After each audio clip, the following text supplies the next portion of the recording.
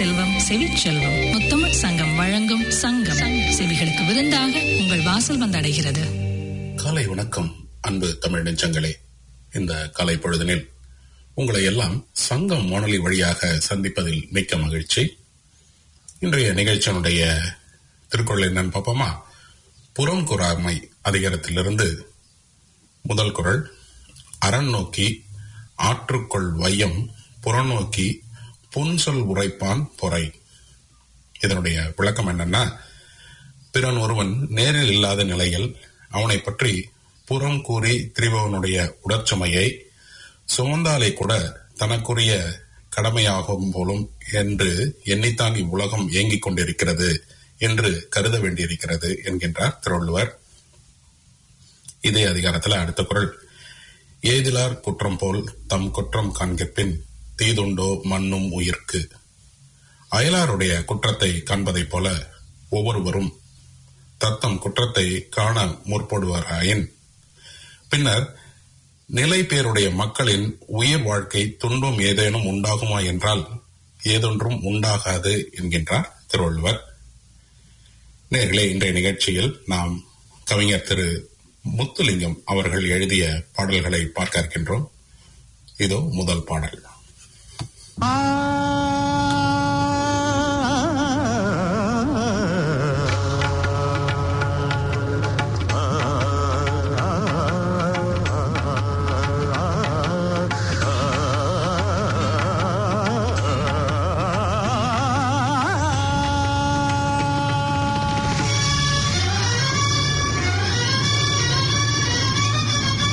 ராகதீபம் ஏற்றும் நேரம் புயல் மழையோ,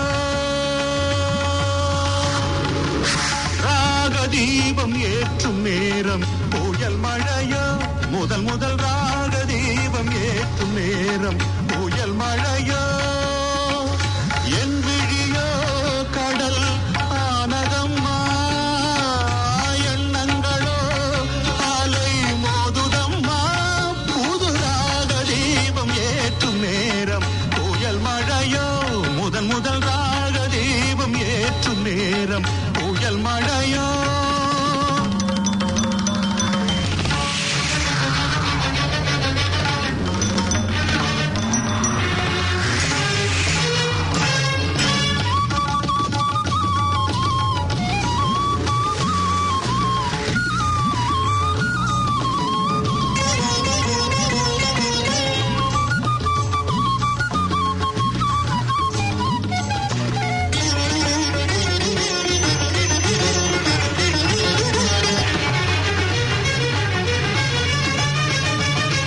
வாடிடும் என் நெஞ்சம் குளிர்ந்திடுமோ, வசந்தமும் என் வாழ்வில் மலர்ந்திடுமோ,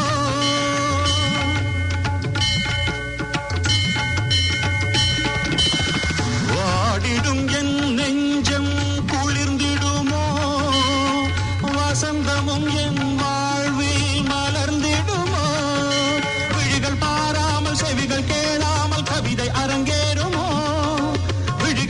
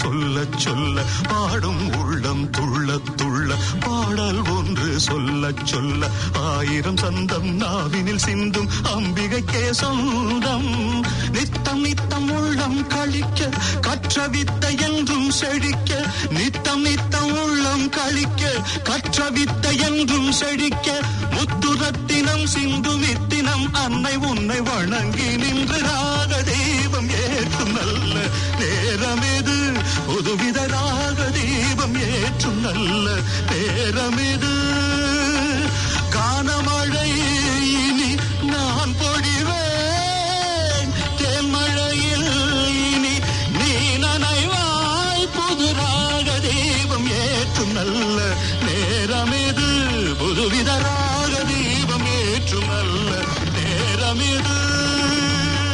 அனைவருக்கும் இனிய காலை வணக்கம். இன்னைக்கு நான் படிச்சதுல ஒரு பிடிச்ச ஒரு பகுதியை பகிர்ந்துக்கலான் இருக்கேன். அன்பே தீர்வு. பல வருஷத்துக்கு முன்னாடி அமெரிக்காவில் இருக்கக்கூடிய ஜான் ஹாப்பின்ஸ் அப்படின்ற பல்கலைக்கழகத்துல ஒரு பேராசிரியர் ஒருத்தர் தன்னோட மாணவர்கள்ட்ட ஒரு குரூப்பை உண்டாக்கி அங்க ஒரு வித்தியாசமான ஒரு ரிசர்ச் வேலையை கொடுத்தாரு. ஸ்லம் மாதிரியான இடத்துக்கு போய் 12 to 16 வயசுக்குள்ள உள்ள பசங்களை தேர்ந்தெடுத்து அவங்கள பத்தின முழு விவரத்தை தெரிஞ்சுக்கங்க, பின்னாடி அவங்களுடைய எதிர்காலம் எப்படி இருக்கும்னு கணிச்சு சொல்லுங்கன்னு சொல்லி அவங்கள்ட்ட சொல்றாரு. அந்த மாணவர்கள் குழுவும் ஒரு ஸ்லம் மாதிரியான ஏரியாவை தேர்ந்தெடுத்து அங்க இருக்கக்கூடிய 12 to 16 வயசுக்குள்ள பிள்ளைங்கிட்ட எல்லார்ட்டையும் ரொம்ப நேரம் பேசுறாங்க, நிறைய கேள்வி கேட்கறாங்க. அவங்க பேச்சின் மூலம் தெரிஞ்சுக்கிட்டதையும் பேசாமலேயே கவனிச்சு புரிஞ்சுக்கிட்டதையும் வச்சு அந்த ஆராய்ச்சி மாணவர்கள் இந்த சிறுவர்கள்ல 90% பேரு எதிர்காலத்துல சிறைக்கு போறதுக்கு சந்தர்ப்பம் இருக்குன்னு சொல்றாங்க. அந்த முடிவுக்கு அவங்க வர்றதுக்கு காரணமா இருந்தது அந்த சிறுவர்களுடைய மனப்போக்கு தான். தீய பண்புகள், தீய ஆர்வங்கள், சமூக பொறுப்பற்ற தன்மை, இதுதான் அவங்க பார்த்தது. அந்த மாணவர் குழு சமர்ப்பித்த தகவலையும் அந்த தகவலுக்கு அடிப்படையா வச்சு அவங்க வந்த முடிவையும் பத்திரமா அந்த பேராசிரியர் பாதுகாத்தார். 10 வருஷம் கழிச்சு அதே குடிசை பகுதியில இருக்கக்கூடிய அந்த குழந்தைங்க எல்லாம் பெரியவங்கள ஆயிட்டாங்க. அப்ப இன்னொரு மாணவர் குழுவை ஏற்படுத்தி அந்த பகுதிக்கு அனுப்புறாரு அந்த ஆசிரியர். அப்ப சொல்றாரு, இந்த 200 பேரும் இப்ப எப்படி இருக்காங்க, முன்னாடி குழு கணிச்சது போலயே இருக்காங்களா, அவங்க சொன்ன மாதிரியே 90% பேர் சிறைக்கு போயிருவாங்கன்னு சொன்னது உண்மையான்னு போய் தெரிஞ்சுக்கிட்டு வாங்கன்னு அனுப்புறாரு. அந்த 2வதா போன குழுவுக்கு அவ்வளவு ஈஸியா இல்ல அந்த வேலை. ஏன்னா அந்த 200 பேர்ல நிறைய பேரு இடம் மாறி இருந்தாங்க, சில பேர் இறந்து போயிட்டாங்க. இடம் மாறினவங்களுக்கு சரியான விலாசம் கிடைக்கல.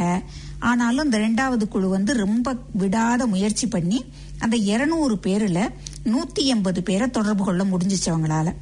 அவங்கள 4 பேர் மட்டும்தான் சிறைக்கு போயிருந்திருக்காங்க.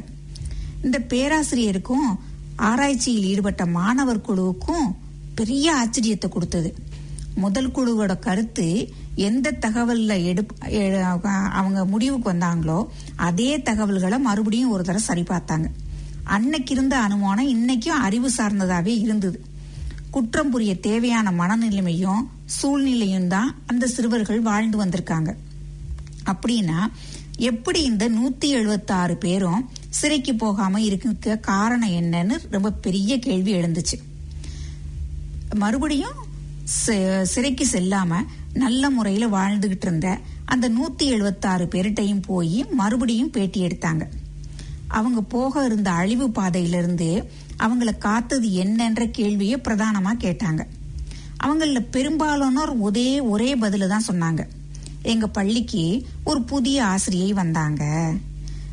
எல்லாரும் சொன்ன அந்த ஆசிரியை தேடி ஆராய்ச்சியாளர்கள் எல்லாம் ஓடினாங்க. இத்தனை பேர் வாழ்க்கையை மாற்றி அமைத்த அந்த ஆசிரியை எந்த வழிமுறையை பின்பற்றினார்னு அவங்களுக்கு தெரிஞ்சுக்கணும்னு ஆசை இருந்தது. அந்த ஆசிரியர் இப்போது ஆசிரியர் பணியிலிருந்து ஓய்வு பெற்றுட்டார். அவர்கிட்ட போய் சரமாரியா கேள்வி கேட்டாங்க. உங்களோட அந்த பள்ளி மாணவர்கள் பெரும்பாலானவங்க உங்களை இன்னைக்கு நினைவு வச்சிருக்காங்க, அந்த காரணம் என்ன? அவங்க உங்களோட தாக்கத்தால நிறைய மாறி இருக்காங்க. நீங்க அவங்களுக்கு கல்வி புகட்டிய முறை என்ன? அந்த முதிய ஆசிரியைக்கு குறிப்பிடும்படியா எதையும் சொல்ல தெரியல. ஒரு நீண்ட பதிலை எதிர்பார்த்து போனவங்களுக்கு ஒரே ஏமாத்தம். அந்த ஆசிரியை தன் பழைய நாட்கள்ல மூழ்கிட்டாங்க.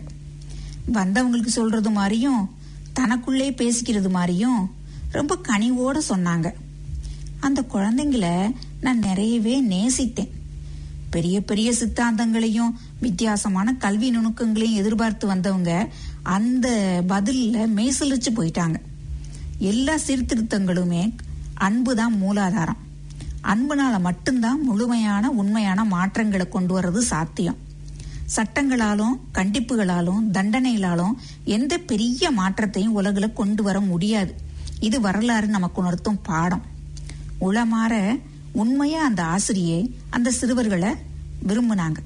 குற்றங்கள் மலிந்த சூழ்நிலையில வளர்ந்து வர்ற அந்த சிறுவர்களுடைய வறண்ட இதயங்களில் அந்த ஆசிரியை மாசற்ற அன்பு ஈரத்தை ஏற்படுத்தி நல்ல குணங்களை விதைச்சாங்க. அதை அவரே உணர்ந்திருக்காட்டி கூட அந்த அற்புதம் அந்த சிறுவர்களுடைய வாழ்க்கையில நடந்திருக்கு. அவர்களது வாழ்க்கைய நல்ல பாதைக்கு திருப்பி விட்டுருக்கு. இந்த நிகழ்வு சிந்தனைக்குரியது. இது வீட்டிலும் ஊரிலும் சமூகத்திலும் நாட்டிலும் அனைவராலும் உணரப்பட வேண்டிய ஒன்று. குறை கூறுறதுனாலயோ விமர்சனம் செய்யறதுனாலயோ பெருமை இல்லை. சட்டங்களை கடுமையாக்குறதுனாலையும் கண்டிப்பு அமலாக்குறதுனாலையும் வலிமை கிடையாது. அன்போடு அணுகிறதுல தான் பெருமையும் வலிமையும் இருக்கு. மாற்றம் எங்கு வரணும்னு நம்ம நினைச்சாலும் அங்க அன்பு செலுத்துறதுல இருந்து ஆரம்பிக்கணும். அந்த அன்பு சுயநலம் இல்லாத இருக்கும் பட்சத்துல, அந்த அன்பு குறுகியதாக இல்லாத இருக்கும் பட்சத்துல அற்புதங்கள் நிகழ்த்த வல்லது. சமூகத்துல இன்னைக்கு புறையோடிட்டு இருக்கும் சண்டை, சச்சரவு, கொலை, கொள்ளை, தீவிரவாதம், சகிப்பற்ற தன்மை, அநீதி, அத்தனை நோய்களுக்கும் அன்புதான் மருந்து. இந்த பிரச்சனைக்கெல்லாம் அன்புதான் தீர்வு. படிச்சதுல பிடிச்சது இது. அநேகமா உங்களுக்கும் பிடிச்சிருக்கும்னு நினைக்கிறேன். நன்றி, வணக்கம்.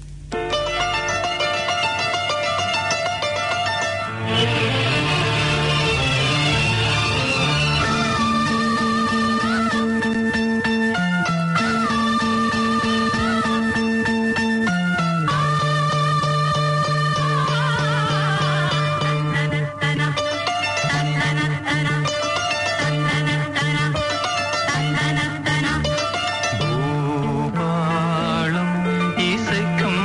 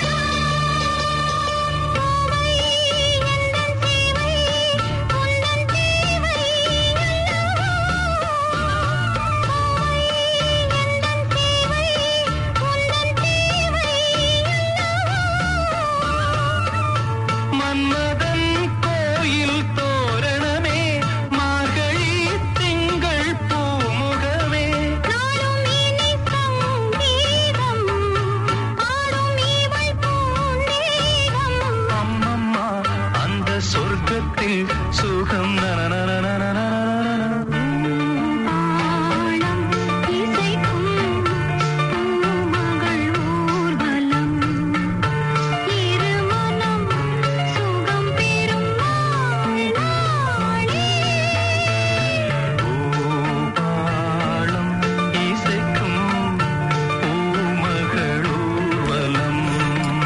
நல்லது நேயர்களே, அடுத்து ஹாமில்டன் நகரில் அமைந்துள்ள தமிழ்ச்சங்கம் வைக்காட்டோ.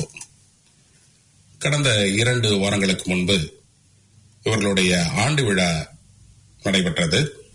ஹாமில்டன் கார்டன்ஸ் என்று சொல்லக்கூடிய தோட்டக்கலைக்கு சிறப்பு பெற்ற அந்த இடத்தினில் காலை முதல் மாலை வரை மிகவும் சிறப்பாக நடைபெற்றது. குழந்தைகள், பெரியவர்கள், சிறப்பு பெற்ற பங்கு பெற்ற நிறைய நிகழ்ச்சிகள் நடைபெற்றது.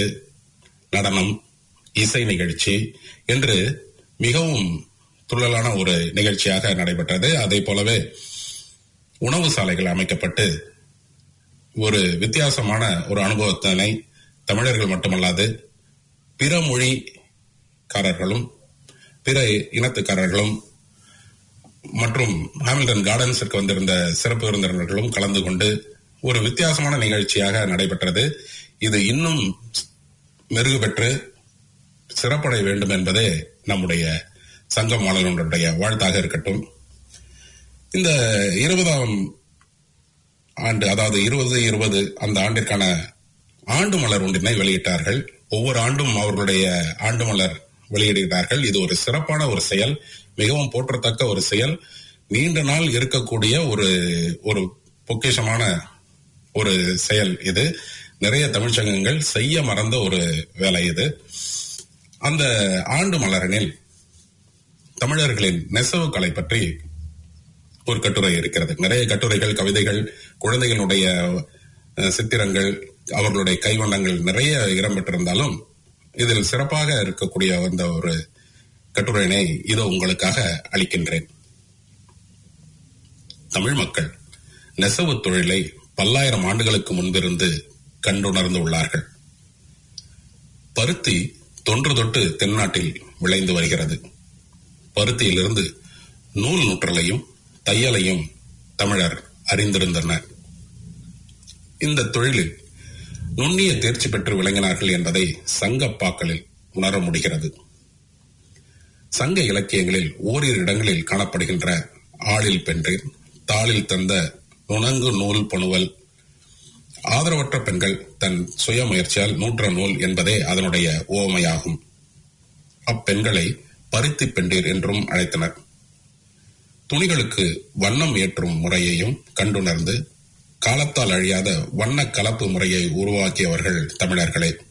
அதனால்தான் உடை பெயர் துடுத்தல் என தொல்காப்பியம் போற்றுகிறது. ஆடைகளின் வண்ணங்கள் மட்டுமல்ல, அது அழகுற விளங்க தாமரை, அல்லி, மல்லிகை, அரும்பு, பிச்சிப்பூ போன்ற பூக்களின் உருவங்களையும், கோபுரம், ருத்ராட்சம், அன்னப்பட்சி, மயில், யானை போன்ற உருவங்களையும் பயன்படுத்தி ஆடைகள் நெய்யப்பட்டன. கைத்தறி ஆடை என்பது ஒரு தொழில் என்பதையும் தாண்டி அது நம் மக்களின் கலை, பொருளாதார, பாரம்பரிய, பண்பாட்டு முக்கியத்துவத்தையும் எடுத்துக்காட்டியது. தமிழக நெசவுக்கலையின் பெருமையை அறிந்த பண்டைய அரேபியர்களும் கிரேக்கர்களும் நீண்ட தூரம் கடல் கடந்து வந்து தமிழக கைத்தறி துணிகளை வாங்கி சென்று அணிந்தனர் என்பது வரலாறு. ராஜராஜ சோழன் காலத்தில் பட்டு நெசவு செழிப்புற்று வளர்ந்து மகளிர் பட்டிலும் பஞ்சிலும் நெய்த ஆடைகளை பல அணிந்து வந்துள்ளார்கள். சின்ன சின்ன இலை பின்னி வருது, சித்திரை கைத்தறி மின்னி வருது என்று பட்டுக்கோட்டை கல்யாணசுந்தரம் பாடலே எழுதியுள்ளார். தனித்தனி பாவு நூல்களை இருக்க பிணைந்து நெய்யப்பட்டு அது வனப்பும் மென்மையும் நிறைந்த அழகிய ஆடையாகிவிடும். இதில் காஞ்சிபுரத்திற்கு முதன்மை இடம். வெளிநாட்டினர் ஆச்சரியப்படும் வகையில் வரலாறு படைத்தது காஞ்சிபுர பட்டுப்புடவைகள். பரம்பரையாக பட்டுப்புடவைகளை நெய்யும் நெசவாளிகள் இங்கு வாழ்கிறார்கள். அதற்கு அடுத்து ஆரணி, திருபுவனம், சின்னாளப்பட்டி, சேலம், கோவை, மதுரை, சத்தியமங்கலம் என்று பல பகுதிகளில் கைத்தறி நெசவு செய்யப்படுகிறது. இதில் காஞ்சிப்பட்டு, சேலம் வெண்பட்டு, மதுரை சுங்குடி, ஆரணிப்பட்டு, கோவை காட்டன் போன்ற சேலைகள் புவிசார் குறியீடு அந்தஸ்தை பெற்றுள்ளன. இது தமிழர்களாகிய நமக்கு பெருமை. 20ஆம் நூற்றாண்டின் தொடக்கத்தில் பல பஞ்சாலைகள் தொடங்கப்பட்டு அதே நேரத்தில் கைத்தறிகள் செயலிழந்து போயின.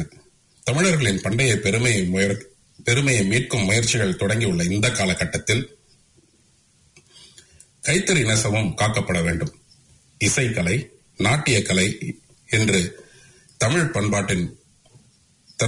பண்பாட்டிற்கு முதன்மையோ அதே போல தமிழர் மரபு தொழில்நுட்பமான நெசவு கலையும் சிறப்பு வாய்ந்தது.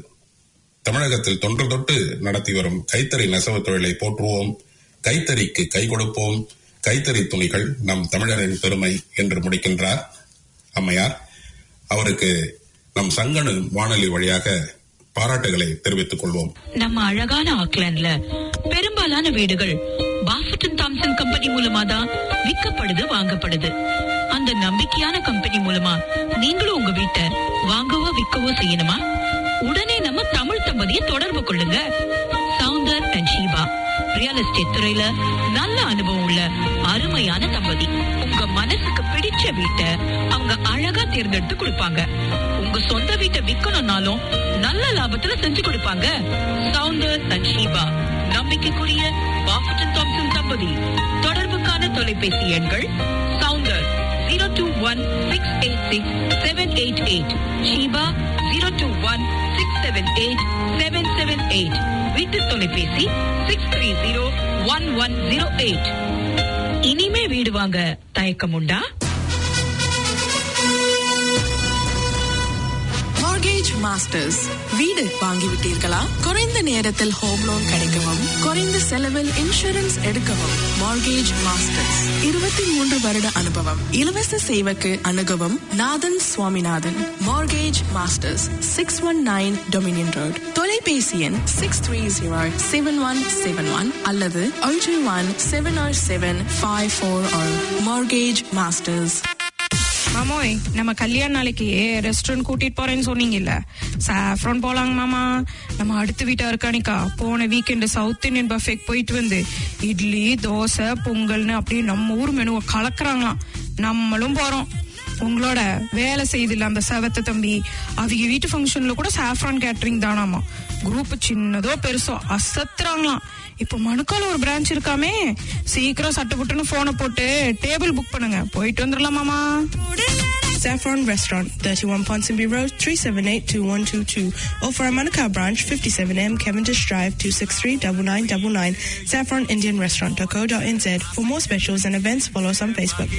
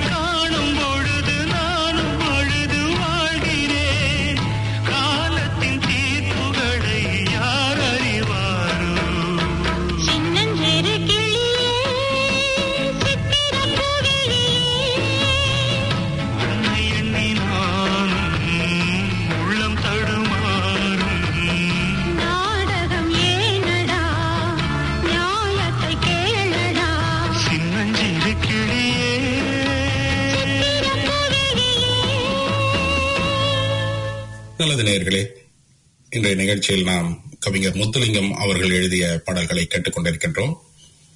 விளம்பர இடைவெளிக்கு முன்பு நம்முடைய வைக்காட்டு தமிழ்ச்சங்கத்தின் ஆண்டு மலரில் வெளியான கட்டுரை ஒன்றினை பார்த்திருந்தோம். அதில் அடுத்து தெரிந்த திருக்குறள் தெரியாத பல தகவல்கள் என்ற தலைப்பில் ஸ்ரீ அக்ஷயா கிருஷ்ணகுமார் அவர்கள் எழுதிய அந்த தொகுப்பினை இப்பொழுது பார்க்கலாம். திருக்குறள் முதலில் அச்சிடப்பட்ட ஆண்டு 1812. திருக்குறளின் முதல் பெயர் முப்பால். திருக்குறளில் உள்ள அதிகாரங்கள் 133. திருக்குறளில் உள்ள மொத்த குறட்பாக்கள் 1330. திருக்குறள் அகரத்தில் தொடங்கி நகரத்தில் முடிகிறது.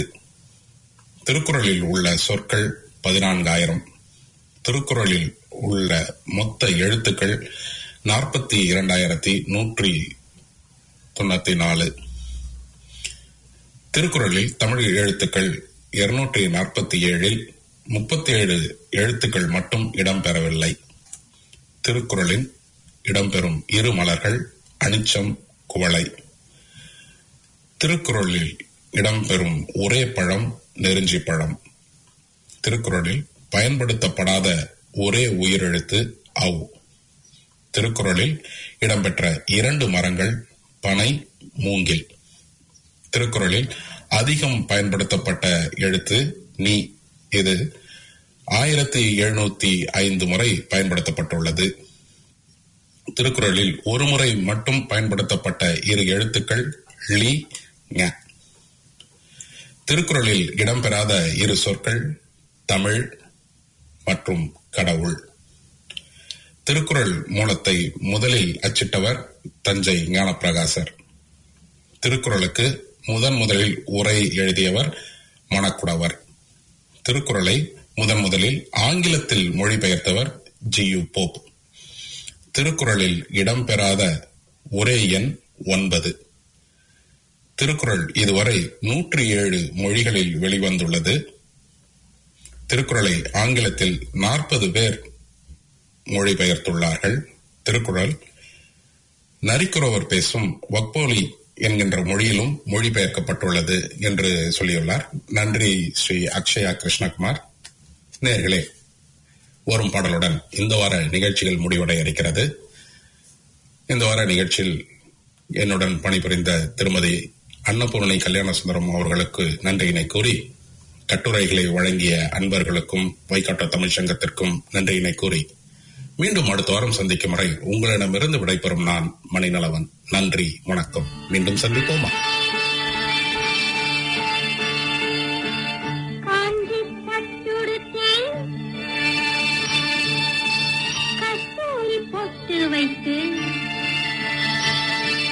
தேவதை போல் நீ நடந்து வர வேண்டும்.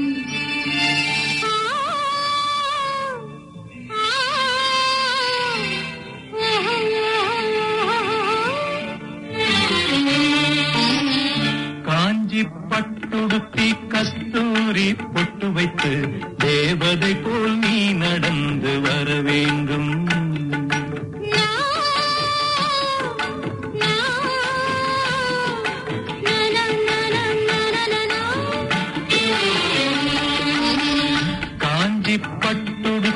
கஸ்தூரி பொட்டு வைத்து தேவதை போல் நீ நடந்து வர வேண்டும். அந்த திருமகளும் உன்னழகை பெற வேண்டும். திருமகளும் உன்னழகை பெற வேண்டும்.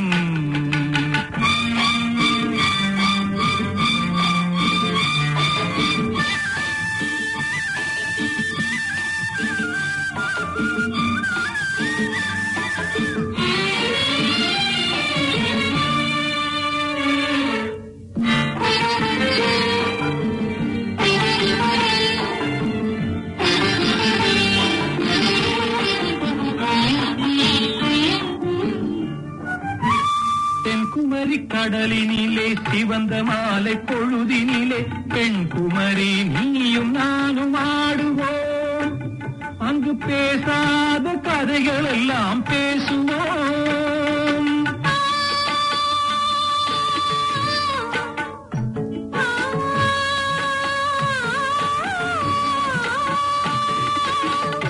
தென்குமரி கடலினிலே சிவந்த மாலை பொழுதினிலே பெண்குமரி நீயும் நானும் ஆடுவோம். அங்கு பேசாத கதைகள் எல்லாம் பேசுவோம். சந்தனம் பூசுவோம், செந்தமிழ் பாடுவோம். சந்தனம் பூசுவோம், செந்தமிழ் பாடுவோம். சந்தோஷ ஊஞ்சலிலே ஆடுவோம். நாம் சந்தோஷ ஊஞ்சலிலே ஆடுவோம்.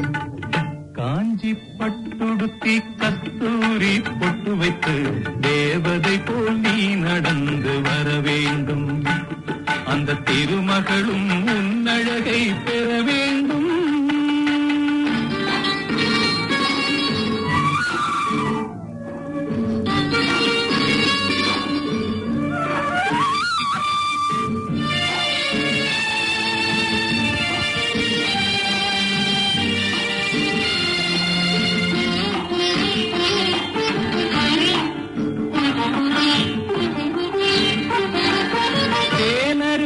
கரையினிலே திருக்குற்றால மலையினிலே நீரருவி உடல் தழுவ குளிக்கணும். நான் நெருங்கி வந்து உன்னழகை ரசிக்கணும்.